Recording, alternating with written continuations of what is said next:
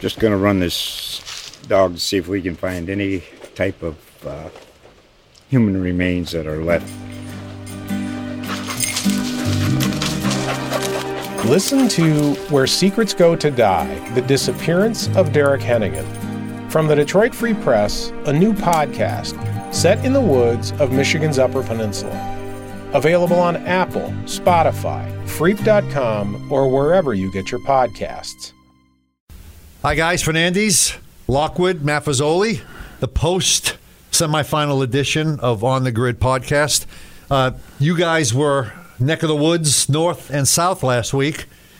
Scott, you were at the Ram game. Dennis, you were at the Indian game. Two tough semifinal losses. Why don't we recap what happened? Scott, sounds like you were up in the Jacksonville area.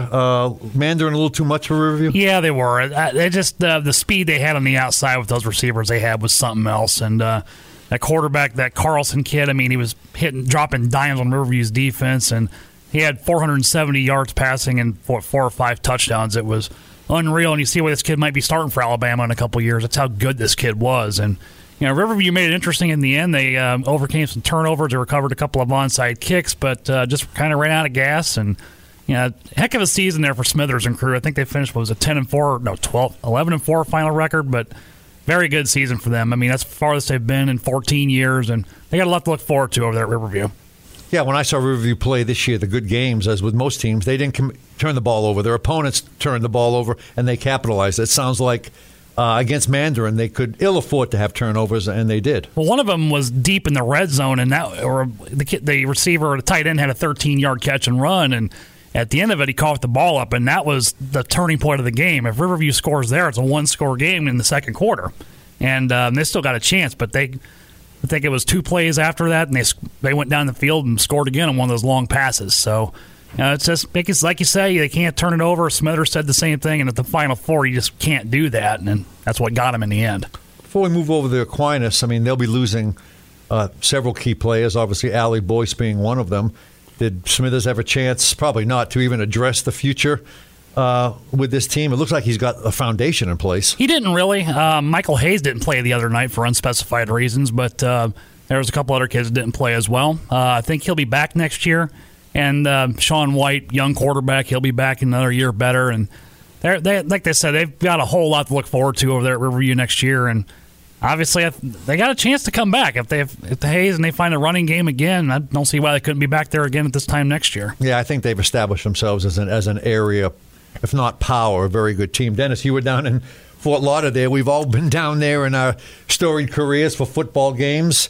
It sounds like just a little too much for Aquinas, right? Not the best Aquinas team, but certainly a typical Aquinas team. I mean, they had speed in the backfield. They had speed on the defensive ends, and they made things tough for Venice. I mean, Venice had chances early. They got the ball down in the red zone. They just kicked field goals instead of scoring touchdowns. Where Aquinas' defense just got a little tougher. We always talk about what a great environment that is, at least if you're a home team down there. What was the environment down there? Did Venice travel very well for this game? Oh, yeah. Venice had a ton of people there. Aquinas said their stands were full. The bands were there, and, it was very festive.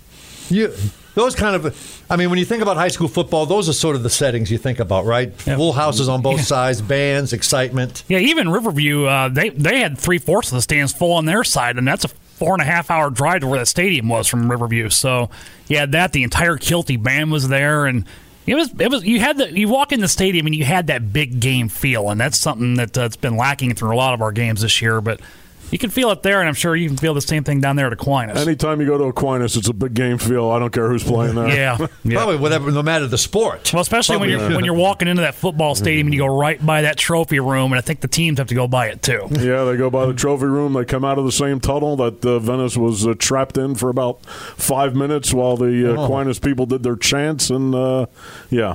A little bit of intimidation. A little bit of intimidation. Now, after the game, I was just flipping online, and I saw a little report, lack of a handshake between Harriet and Peacock. Explain that. I didn't see it. I saw the video just like everybody else did. Roger kind of blew him off and, explained himself to saying, the Peacock's not good for the industry or whatever. So you would think that a winner would have better sportsmanship than that, but, they are Aquinas. So. Well, wait a minute. Has Peacock ever come out publicly and trashed that program or their recruiting or whatever they do down there? He's mentioned it a few times. Remember after the 2016 state semi, he's like, I think we need to hire a magician or something to go against these guys. And that was one of my favorite quotes ever from a football coach was that night. And, the Aquinas, I saw a lot of things going on Twitter, too, and how people were criticizing the fans. And, I was down there for the volleyball state final and saw the same thing. They were booing the team like hardcore. I mean, you usually don't see that real loud. But they were saying some things in the crowd that day, and I'm sure they were at the football game too. And they're not a favorite amongst fans from this area. I know that. Was that the match where Wheatley pulled them off the court? No. That was. Well, I'm talking about that. Yeah. The fans were kind of aggressive. Right. Oh, they were getting aggressive an hour before the game, and just And so they were getting aggressive there, and of course their bench was right in front of the student section, and the students were literally coming in right behind the huddle, and the administration wasn't stopping it right away. So that's kind of why he did what he did that day. I guess when you talk about the Aquinas package, maybe their fans, their zealous fans, are part of it. Well, I think when if you look in the gym and you got 40 some odd state championship banners in the rafters, that I think they've earned the right to talk a little bit, but it is what it is. Well, wait a minute. I busted your chops the day after the paper came out because in the preview boxes there was one pick on the Venice game. There was no pick on the Riverview game, and I thought, you being a Riverview alum, last week on the show here, you picked a Mandarin victory. I thought maybe you didn't want to put it in print, but obviously that was a editing technical sort of production problem. That was a technical glitch, and I got to say I topped the expert here by one game. How the heck does a season of picks come down to one game between you two? Because this moron sitting in this chair that's talking right now couldn't pick a playoff game to save his life. But I was 5 or 6 games ahead going into the playoffs, and all at once the league was cut in half, then cut in half again, and we were tied going into the last game. I don't know how close it was last year with my predecessor here, but that was a little... I was starting to think about that walking up and down the sidelines at Venice the week before. I'm like, this can't be good. And, luckily we held on and get a year's bragging rights because you got beat by a rookie here at the Herald Tribune. Well, we both picked 80%, so I'm not going to, wallow in my sorrows here. That is pretty good. Yeah. You know what I'd like to see? It would take a lot of work. You know how you see some lines, it's the straight up line and the line against the spread? Oh, God. Maybe we could use the Pinko. Yeah. Sort of his spread and make calls against the spread. I don't think your guys' records will be that good. I thought that when we pick final scores, I think that's hard enough. If we're trying to pick a spread, take the over every time. Pinko's is 80% too. So, but he had Lakeland a 7-point underdog last week. So against the number 7 seed, I didn't understand that logic at all. And speaking of which, for like the 7th or 8th time, maybe Lakeland plays St. Thomas Aquinas for the state final. That's going to be, we haven't seen Lakeland play in quite a bit, but I would imagine that's going to be a full house, just a great That's going to be one to watch on TV, I think. Yeah. Yep. So we're not going to be going over there for anything, but that'll be one to watch on TV if we can, yeah. You had your wrap-up article. You also tweeted out the final scores. Looking back on the football season, guys, did everything go according to form? We had our 2 or 3 dominant teams, good teams, a lot of other teams that struggled this year. Did it go according to? Yeah, I would say so. I mean, I don't think there were too many surprises. Right. Bayshore early, but at the end it was the cream that rose to the top. St. Stephen's certainly represented themselves well. That might have been a surprise with all the guys they graduated last year, but Todd Cornetti put together a nice staff and got the kids playing again. See, my first year here at the Herald Tribune covering football, I mean, it was quite the learning experience getting to know all these guys again and making the rounds. And like Dennis said, I mean, the teams that we all thought that were going to get in the playoffs did. I thought Booker getting there was, and the way they had the second half of the season was great. And, Palmetto making it like they did in the second round, and thought that would happen. And Venice, Braden River, as always. I didn't see the first game. The first game was better than that second one was, but it was a fun year, we can say that. I mean, saw a lot of bad football along the way too, but that happens at this level, and we're playoff games, at least the ones I covered, with the Mooney playoff game that went down to the final seconds was great, and it was a good year, a lot of fun. Paul Meckley, obviously, had they had a quarterback there the last few weeks of the season, there's no telling. Had they had the fifth quarterback there. The fifth quarterback, we need to take the fifth there. Yeah. Yeah. But, it's a learning lesson, I guess, even for somebody who's been around that long. Yeah, you hate to see a season that went as well as theirs just go up and smoke like it did in the first round because their injuries were so bad. And they still almost pulled that game out at the end. I mean, they had their chance and just kind of ran out of gas at the end of that night. So with football over, guys, now we got to segue into the winter sports. You want to do a little recap of maybe what we've seen so far, and maybe we'll see down the road? I saw the Riverview basketball team without Malachi Weidman, Right. Arguably their best player. They beat Venice by 40. I would say they're going to be one of the top teams. Port Charlotte have gotten off to a good start down south. Lakewood Ranch should be competitive, and Booker plays IMG tonight, the national team, and I'll be there. I'm interested to see that. See, I've actually seen Venice's girls soccer team. I read a story about them last week. I stayed for a little bit of that game, and they're going to be a tough out for anybody this year. I mean, I saw somewhere they've outscored their opponents, I think 44-6 on the year so far, and they're good. And I had a story about some of their players last week. Lakewood Ranch basketball, I was out there a couple weeks ago for their opener or training camp, talking to them a little bit.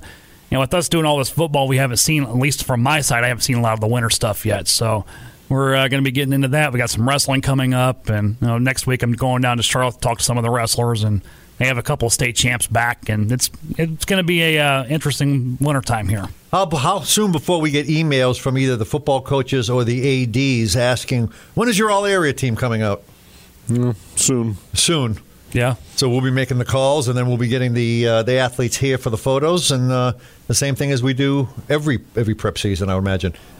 Anything else, guys? We've already gone.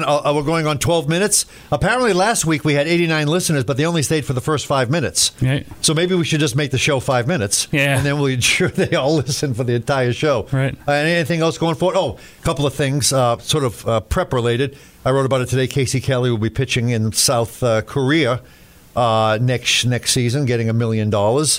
And I took a tour of the Braves' new ballpark down there. It's about 75% done. One thing they're going to have to do is expand the road to get in there, because I was driving in and it's just a one-lane road. Oh, boy. And I'm thinking they're going to have to, but that's part of the plan.